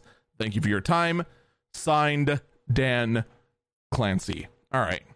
You get my point of why I have problems with this blog post. And I, as well as countless streamers out there, are strongly looking at this letter and how few cares Twitch actually gives about their streamers. Because that's what this says. This is one giant, massive 1, 2, 3, 4, 5, 6, 7, 8, 9, 10, 11, 12, 13, 14, 15, 16, 17, 18, 19, 20, 21 paragraph blog post of how they don't care about you, the streamer, while trying to lie to your face and say they do. That we need to go ahead and cut revenue, and you need to go ahead and try to make more money by making your content unwatchable with ads, because we can't invent a tool that's worth using for anything. But please run more ads and kill your content. That is what this blog post basically amounts to. We're not giving you any more money. Piss off and go run more ads. That is what this whole thing amounts to. And I'd have to go back and actually see if I swore at all. I don't think I did, but man, do I want to. And I'm sure many, many other podcasters, Twitch streamers, and whatnot would have far more colorful language than I would. But I try to do everything in my power not to swear on this podcast. And countless other streamers right now are looking at the logistics it would take to move their platform over to YouTube. Because one of the biggest criticisms YouTube live streaming has is that the discoverability of YouTube live streams is very, very weak compared to the discoverability of their videos. How is that different from Twitch? They show they don't care. All they've done is take away feature after feature after feature after feature. Hosts are gone. Automated reruns to try and put our channel to work while we're away, gone. Twitch's attempt to try and make VOD content viable with premieres, gone. They have tools they could be using, but they're not. Here's how I view this. I plan to continue to stream on Twitch. I do. I already have a contingency in play that if Twitch went down overnight, I could still continue my hobby. And that's what streaming is to me. It is a hobby. It is not my livelihood. But I have gone through and made sure that if something did happen, I could be back up and running on YouTube within about an hour's worth of changing settings around. Over the next few weeks, I will be going ahead and reevaluating all these measures I put in place long ago and begin contemplating, do I want to pull the trigger? Do I want to remove myself from Twitch and stream on YouTube? Because this entire post, even though when push comes to shove, this doesn't affect me at all. I've never been on a 70-30 split. I've been on 50-50 the whole way through. But the fact that this is the mentality that the president has towards the streamers, towards his subcontractors that make the site what it is very eye-opening. And I do encourage any other streamer especially if this is your livelihood. If your paycheck, if you are a full-time streamer, I would strongly recommend you take an extra day off during your weeks and begin looking into and having a plan for what it would take to move to YouTube. You combined all of this, the fact that the president clearly doesn't care about the people that make the platform, the fact that more and more and more there has been this aura of dread and decay over the platform of Twitch as more and more features are being gutted. It makes you wonder what is going on at the bottom line that all of a sudden now, because keep in mind, Twitch has been around for a long time and has been able to at least break even for a long time. But something is going on at the top. Whether it is that Amazon is putting the squeeze on for Twitch to be more profitable, or if there is some mismanagement financially with the Twitch department of Amazon that is hurting the company as a whole, you can feel that Twitch is in danger. And this letter kind of forces that through. It also shows that the Twitch management is going to insist on lying to our face and try to have it be shown as them being transparent. And that's what the point of this was. It was to try and pretend they are being transparent. But the $1,000 number is a lie. We can prove it's a lie. Plain and simple.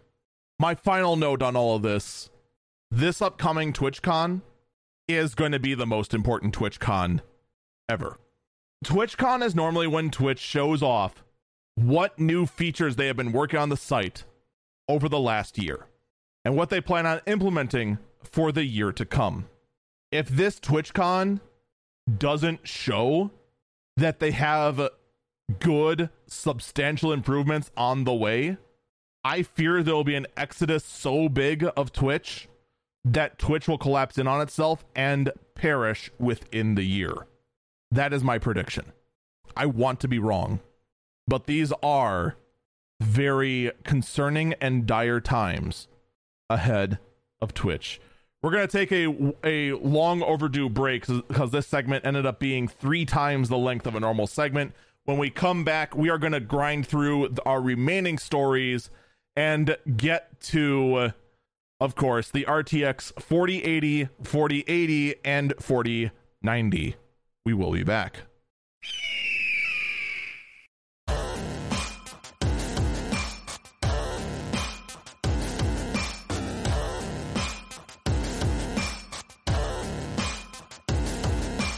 Welcome back, Eagle Eyes on Tech.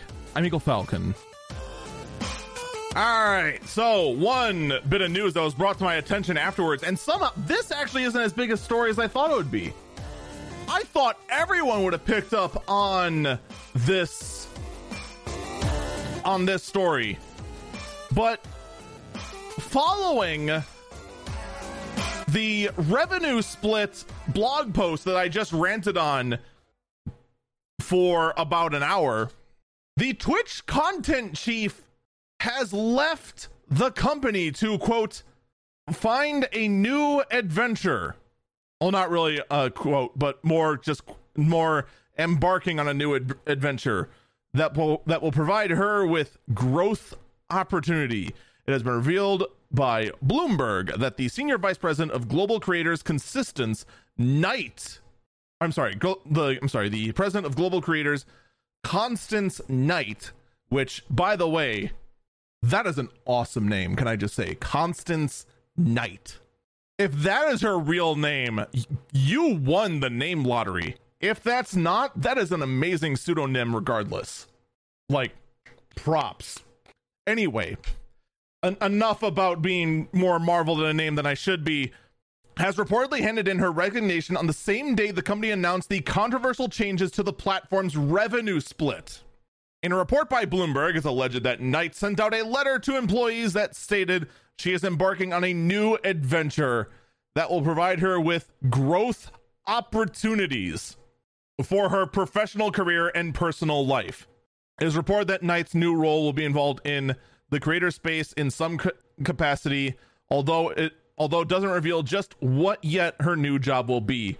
If you think this is unrelated at all, I don't know what to say. This is 100% related. This is 100% resignation in, what's the right term here? It's not disgrace. I am blanking on the correct term for this. Resignating in disgust for this policy move by Twitch. This isn't good. This is not what you want to see. And the fact that this isn't being mentioned more is very surprising to me. I'm telling you, this TwitchCon is very, very important. Incredibly so. And I want to be clear about one thing here. I hope Twitch can turn around. I hope they can recover from this, and I hope they actually start setting down the correct path. I really do. Because right now there is not a whole lot of competition in the streaming space. There is YouTube, which is not putting their best foot forward on it, and they really need to. And I really do wish the head that they did have at that helm didn't leave for a terrible crypto venture. And you want to know what the next biggest streaming platform is after YouTube? You're going to hate the answer, because I hate the answer. I really hate the answer. It's TikTok. Yeah, what's the revenue share on TikTok? Someone in chat says Facebook. It's not Facebook. Not even close. Not even close at all. Do you know what the revenue split on TikTok is? It's 0-100. TikTok literally pays its content creators in exposure. That is how TikTok operates. Oh, but what about that program that TikTok has? That gets you some revenue, right? No, not really. There is a partner program, but the threshold to actually be in that TikTok partner program, it's harder to get into that than it is to be a Twitch partner. I'm dead serious. It is one of the most exclusive partnership programs, and even then, the revenue split is something like $1.99. One for you, $99 for TikTok. The only reason to be on TikTok, and I do mean this seriously, is the exposure, because there are way too many eyeballs on TikTok. And as a content creator, as much as I hate TikTok and the way they operate, you have to be there. If you have any hope of growth as a content creator, you have to be on TikTok. Even though they treat you like dirt and literally treat you worse than an Amazon employee. Let that sink in for a minute. You are treated worse as a TikToker than a random employee in a warehouse floor in Amazon. That's it. That's it. Someone in chat says in Czechia, you get gifts. You climb the ladder. If you're in top 20, you get really good cash. I don't believe that, because everything else that TikTok shows in every other country shows you get nil. In the US, you get nada. In Europe, you're on the same program. TikTok is not a platform to make money on. TikTok is a platform to get your name out there. You literally have to treat TikTok as a free advertising platform. That's it. Live streaming on TikTok is terrible. Funny enough, there's actually one controversy kind of going out about lewd streaming on Twitch being a huge controversy. And there is some problems with lewd streaming on Twitch. There's been some accusation about pedophilia, but I mean, there's also those streams should be shut down and Twitch needs to up its moderation game. There was, in fact, a streamer on TikTok that literally just went ahead and streamed them in very, very explicit acts on Twitch and got banned for 7 days. Now they're back on Twitch and actually now even bigger than before. One of the viewers in my community, however, got banned for 14 days for saying something that was terrible, I guess, but we still don't know what. And they still don't know what. Twitch won't tell them. They're left in the dark. They're banned for 14 days for reasons they still cannot explain. So yeah, I do hope that Twitch does recover from this. All right, let's talk about the RTX 40 series. NVIDIA, much to our surprise, actually did announce the RTX 40 series. But now, here's something that's concerning about the RTX 40 series. First off, we have three cards, the RTX 4090, the RTX 4080, and the RTX 4080. Does this sound confusing? Well, here's the reason, all right? The RTX 4090 is pretty much the top dog. At $1,700, it is the biggest, baddest, most power-sucking GPU there is, and, you know, very, very few people are going to go ahead and get a 4090. But it is pretty much, it's exactly what you expect. It's the top dog. You're not going to get it, though. Then we have the RTX 4080 with 16 gigabytes of RAM, and the RTX 4080 with 12 gigabytes of RAM. So you think that would be it, right? That's the only difference between the two, and one slightly less expensive than the other? Oh, no. Oh, no. Not in the least. The RTX 4080 with 16 gigabytes has 9,728 CUDA cores. The RTX 4080 with 12 gigabytes of RAM has 7,680 CUDA cores. There is substantially less performance on the 12 gigabyte variant versus the 16 gigabyte variant. What's even more telling is that the 16 gigabyte variant is $1,200. The 12 gigabyte variant is $900. There is a $300 difference between the two cards. So what's going on here? Why does this exist? Why is there this much of a difference? Someone in chat already said it. The real names of these three cards is the RTX 4090, 4080, and 4070. But they didn't want the bad publicity of selling a 70 tier card at $900. So they came up with this skewed, misleading, infuriating, anti-consumer naming scheme to get around that dirty little fact. Tell me I'm wrong.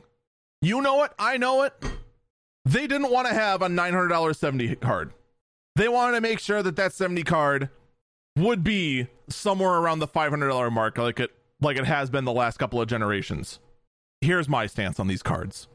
I could go over all the I could go over all the graphs that NVIDIA gave us, and they gave us plenty of graphs. They gave us all kinds of things with big green bars and gray bars showing how everything's better. Oh, they give us all their in-house demonstrations of AI this and DLSS that. But here's the thing. These graphs make Apple look more honest. And I'm serious. Apple graphs give more information than this. Oh, look, it's 3x better, I guess, somehow. I don't know. Yeah, we're going to wait until the cards come out and hear the actual results. Oh, by the way, there's some other fun controversies going around right now. These cards use a special connector called a PCI Express 5 connector. It is, in fact, a 12-pin connector with an additional 4 pins on top of that. You know what's interesting about this connector? This connector is rated for 30 cycles. That's it. 30. That means the connector is only rated to be connected, disconnected, and reconnected 30 times on average. For bonus points, because of the way that these connectors work, if you try and use adapters to convert your existing power supply to this new connector, there is a decent chance that the cable can catch fire. Someone in chat asked the cord or the port itself, both. Now keep in mind, 30 reconnections, that's probably not going to be reached by the average user. But I want you to consider this. The card is installed and plugged in. That's one of your 30 cycles. Most likely at the factory, it's then disconnected and then other tests are run. That's another one. That's 2 of your 30 cycles. You get it home. It has been jostled around during transport to wherever, whether it be your front door immediately or to the store where you bought it. And then that PC is transported over to your home. That's who knows how many cycles taken away just by the rubbing around. We'll say 2 cycles when everything's done. A few months down the road, something goes awry with some drivers because it's a brand new card, and you're running diagnostics. Most likely you have now unplugged the GPU about an additional 2 or 3 times to make sure that the cable that you just heard rumors about being faulty is not faulty. That's 2 or 3 more cycles gone. You see how this is very quickly adding up. And this is only within the first little bit of owning the machine. Now there's a decent chance that after these examples that you just mentioned, you might never touch it again, and you're fine. The connector being this weak, however, is a problem, especially with this much power going through it. The RTX 4090 can draw 450 watts. I have here on my desk 3 monitors, a compact XLR interface, Stream Deck, 2 big LED spotlights, 2 Z440 workstations, one running with a GTX 1060 and the other rocking a 1660 Super. I'm sorry, 1660 Super. All of this combined draws 425 watts. Admittedly, both PCs are not under a full load. One is powering the stream and the podcast I'm recording right now, which is not all that much of a load on the system, to be perfectly honest. I intentionally give myself plenty of headroom, so when things do happen, there's plenty more to give the system. The other gaming PC isn't doing much either. It's actually playing the title screen of Final Fantasy XIV on a loop right now. So it's not like it's doing nothing yet. If you are getting a 40 series card, I will just tell you this right now. Do not expect this to be an upgrade for your current system. Expect to be upgrading the power supply, and with the attractiveness of the new AMD platform that's coming out in a few months, it becomes more and more logical to, instead of upgrading your power supply while upgrading your GPU, and then most likely having to upgrade some component of your case, to go ahead and offer the additional airflow, because now your GPU is using 50% more power. If you're getting one of these new cards, you're most likely looking at a whole new system. And a whole new system that, honestly, you're going to be better off waiting a few months for anyway, because there's going to be a massive generational leap forward with the AMD Ryzen, what is it, Zen 4 architecture? I think it's Zen 4. I'm 80% positive it's Zen 4. You're almost better off just going with a whole new PC anyway. And keep in mind, as some people are pointing out, that power supply upgrade, you need to make sure it's an ATX 3.0 power supply. Otherwise, you're not going to have that cool connector, and you'll be using adapters, which, because it doesn't have the data port that's on these ATX 3.0 cables, it'll just draw max load, which is what's causing the fire on these cables that are only rated for 30 cycles. You can't make this up. It's just, wow. Wow. That's all you can say. Just, wow. Someone in chat asked, are they available on laptops? Not yet. Honestly, I'm very curious of what a laptop version of an actual Fire looks like. Zona in chat asked, will they continue to manufacture the 30 series? Most likely not. But we'll get to this later. There are tons of 30 series on the market. All right, we have a lot of other stories to get through. Let's just start ramming through these very quickly. Someone in chat says they have stopped manufacturing 30 series a month ago. I believe that to be 100% true. I mean, I do know that EVGA stopped manufacturing 30 series a month ago. EVGA also stopped manufacturing all series a month ago. Rest in peace, EVGA. We hope to see you in the video card space again soon.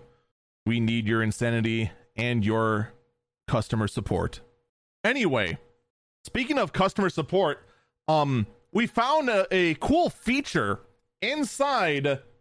Someone in chat says, don't worry, EVGA will make our future ATX 3.0 power supplies. It's true.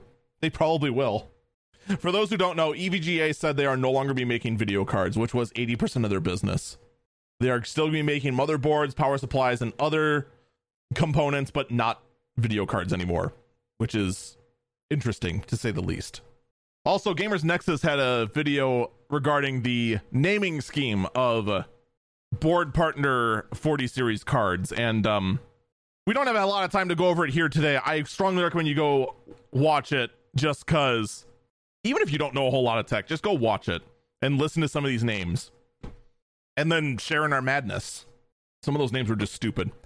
The iPhone 14 in the US does not have a SIM card tray at all. If you are in Canada or anywhere else but the United States, you will have a SIM card tray.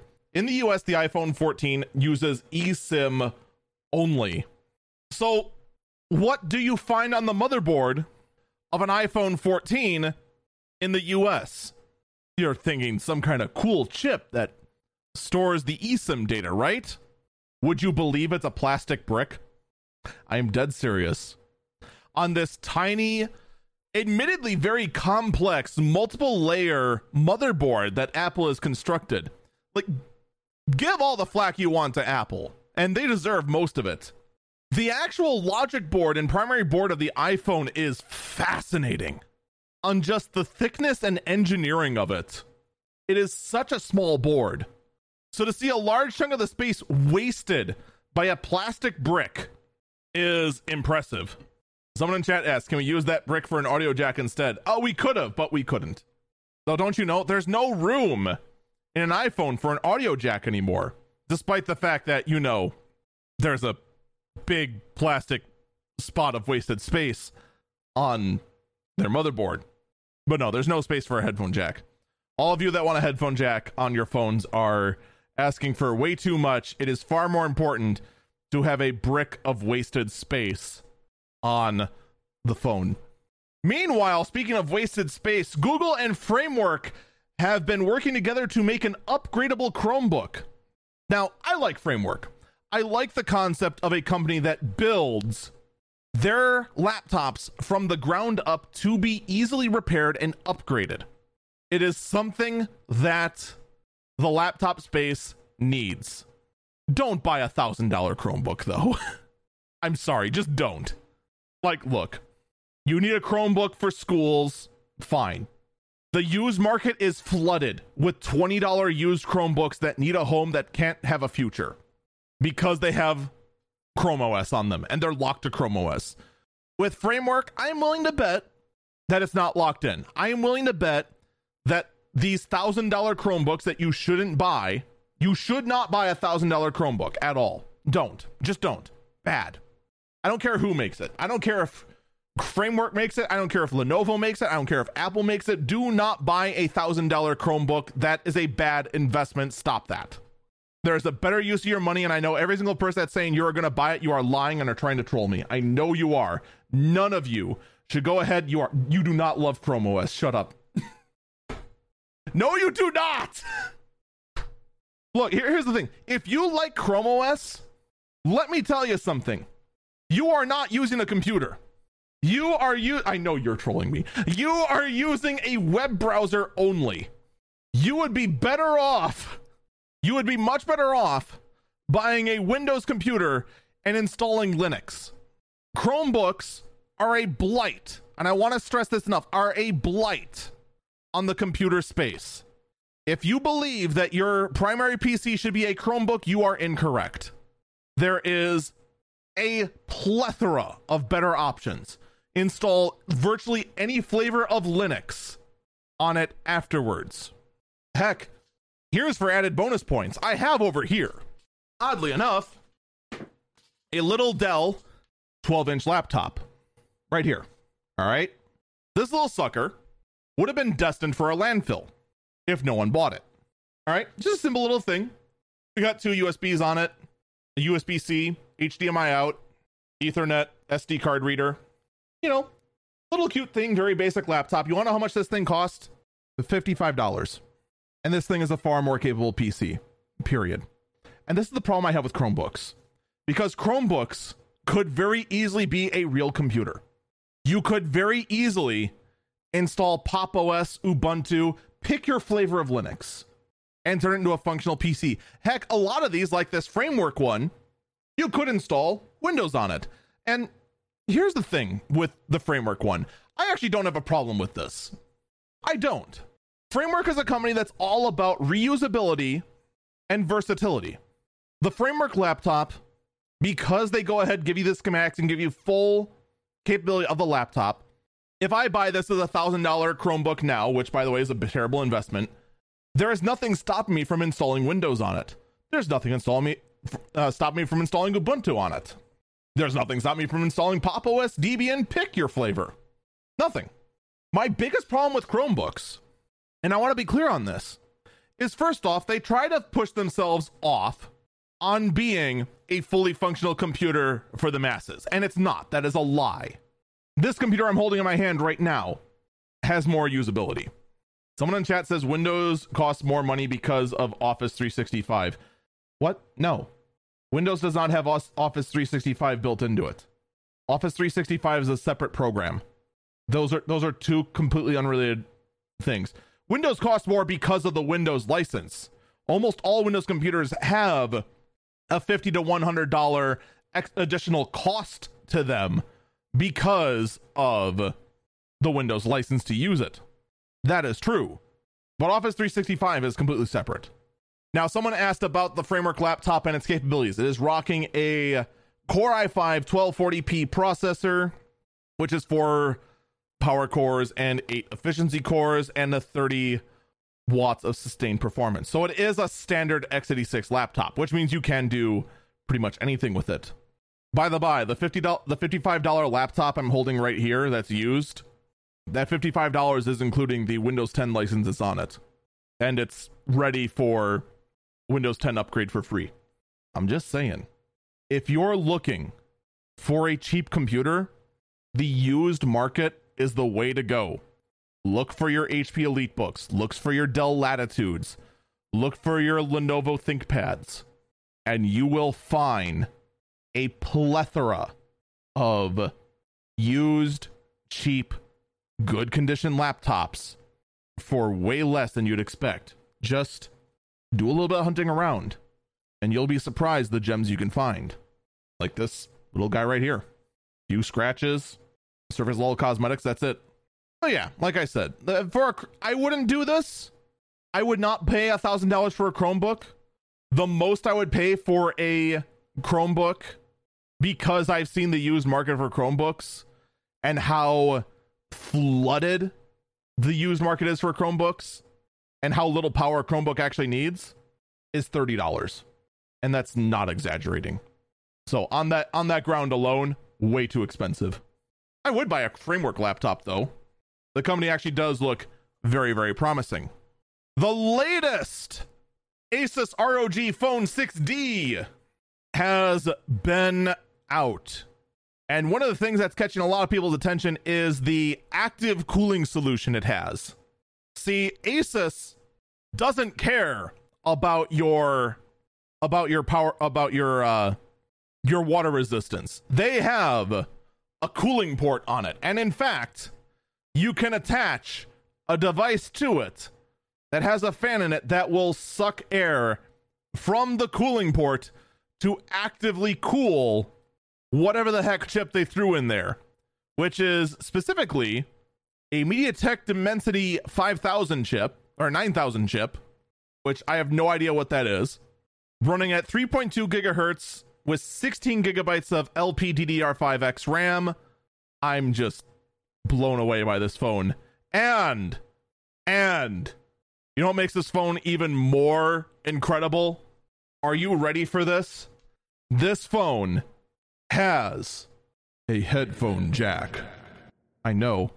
I can't believe it either. That by far is the biggest news on here. I'll be very curious to see how good the cameras are, how good everything else is. But you know what? Hey, good looking phone.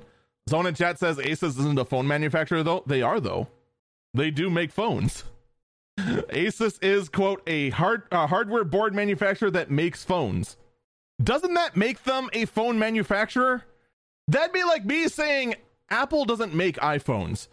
Apple is a computer manufacturer that makes phones. Like, I don't get what the point being made here is. That's like saying I don't what is the statement here being made? I don't get it. If we're trying to go ahead and say, oh, they don't have their own factories, of course they don't. Dell doesn't have their own factories either. They go ahead and design stuff and send it out to Foxconn to manufacture. It's the same story here. That doesn't change the fact that it is an Asus made phone. I don't know what this person in chat's thought process is here. I'm completely lost. Apple thinks like Apple and Samsung. Asus thinks like Asus. I'm incredibly confused and moving on. Asus thinks like a PC manufacturer. Okay, I agree with that, but let me ask this again. How does this not make Asus a phone manufacturer? It does. I don't know what the point was now. All right. Anyway, I feel like I just went in one giant circle. Anyway, we'll have to see more details of the phone as it gets in the hands of reviewers. I'm curious as to the performance of I'm curious as to a lot of things about this phone. A lot of people are focusing on the cooling port of this phone, which is brand new to the phone in general. It's not the first time we've seen a cooling vent on a phone, mind you, but it will be very curious to see how well this new MediaTek chip performs versus the Snapdragons we usually see, and how necessary this cooling vent actually is for the phone. The Pico 4 has been announced from ByteDance, the same makers of TikTok. Look, I'll be perfectly honest, just don't get it. Just don't. Look, ByteDance makes their money not with ads, but by just collecting data and selling the data. Do you really want to go ahead and trust them with a VR headset when you don't trust Facebook with a VR headset? No, this is going to be like Facebook's VR headset, but worse. Just no. Just don't. The specs are kind of okay. The price is pretty low, which has me being instantly concerned about how well it's going to do. The USB promotion group is in the news again, but this time with some mildly competent news. The USB promoter group has decided that instead of numbers, they're going to use numbers. They are instead just going to say USB and the speed capability that the port is able to use. Okay, this is better. I wouldn't say this is the correct answer, but this is a better answer to saying USB 4.0 Gen 2. I think you should have just gone with 4.1 and just had the specifications listed in that. I think that's the correct answer. Just do that. It's much easier to print next to the USB port. In any case, that's where I stand on that. Better move. We could do better. Instacart is launching a suite of new features to grocery stores to make them smarter, using a smart cart that will have a credit card reader built into it and just, I guess, shop and check out as you go or something. I have some concerns with this technology. I don't know how well this is going to go. I also want to know what kind of anti-theft tools it has. That's what I really want to know. And before anyone asks, no, I don't think it has a headphone jack. Zona Chat asking, you pay with your finger on a smart card? I don't know. I really don't know. I would assume because I see an Ingenico credit card reader on the next to this tablet on the cart, that if you have, say, a NFT powered card, it would be built into that card reader, because that's usually what the Ingenico readers have. If a fingerprint read smart card has that sort of thing that communicates via NFT, I would assume that's there, but that's assuming a lot. In any case, this whole thing is just a concept for now. We would have to wait and see the actual implementation of this and how many of them are stolen.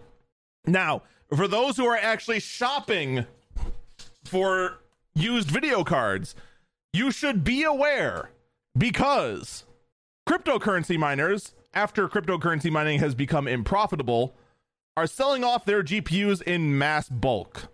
And how they're cleaning them and making sure they're ready to be sold is Simple in its brilliant design.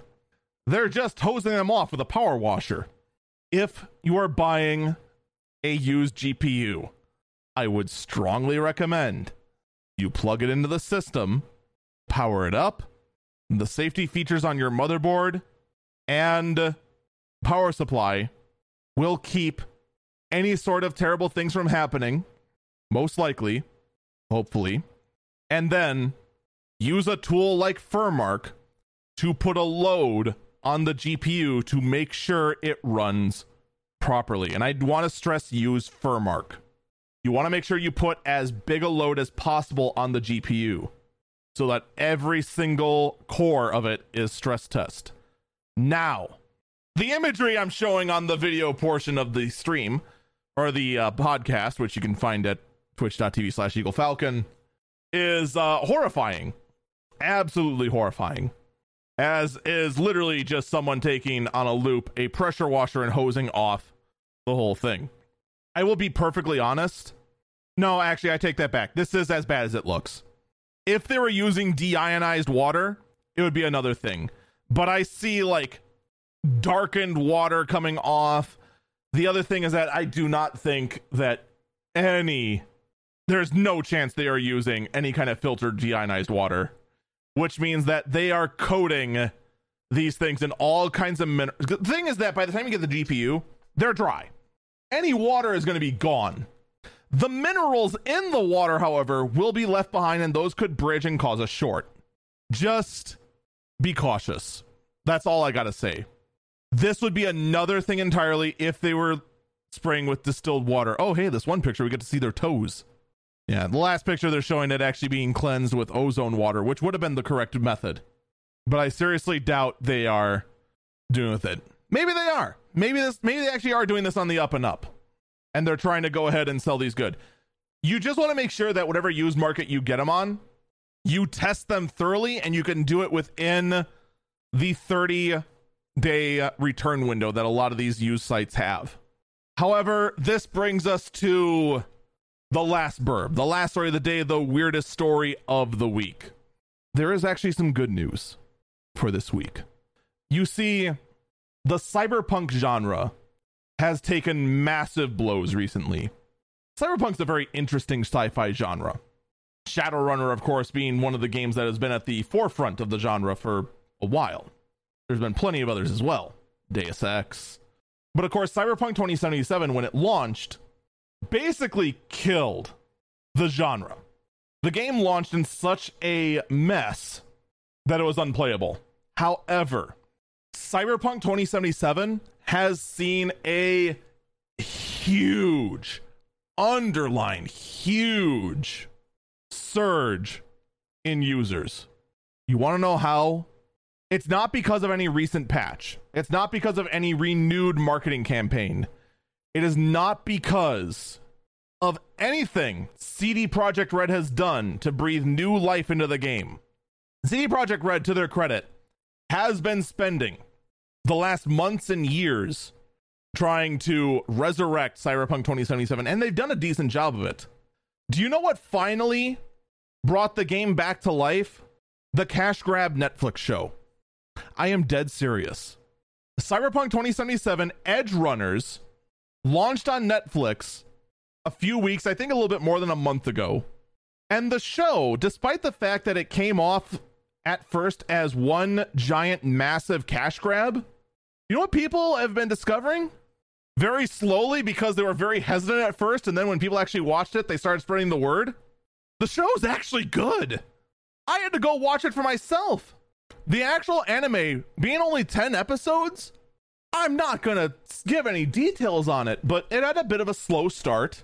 But the anime is really good.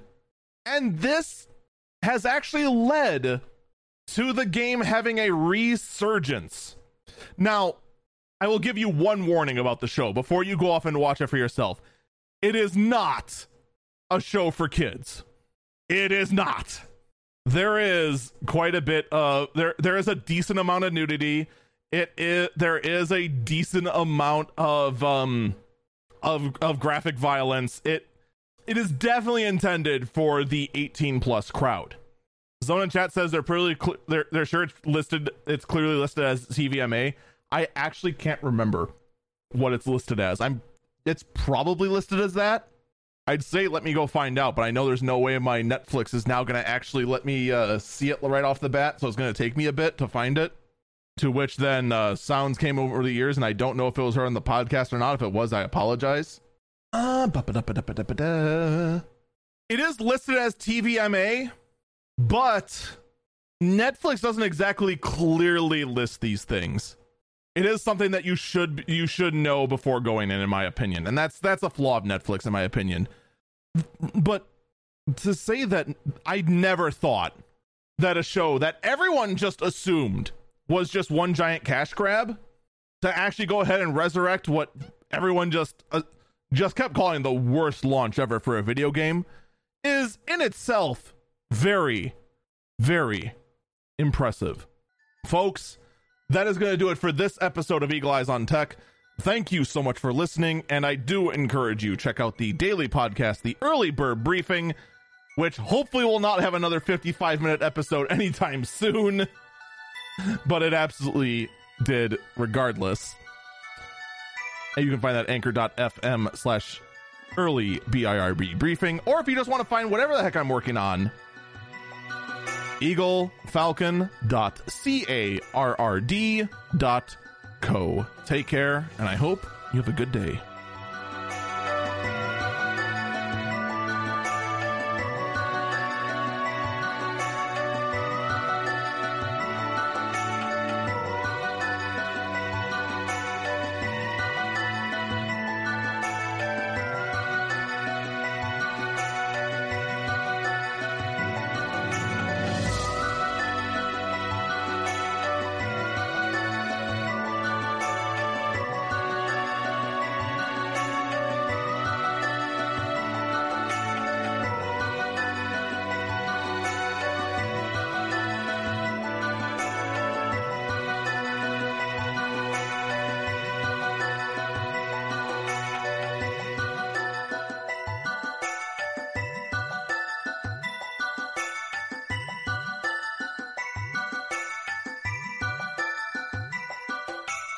Now, with that all being said, I will say this much for Edge Runners.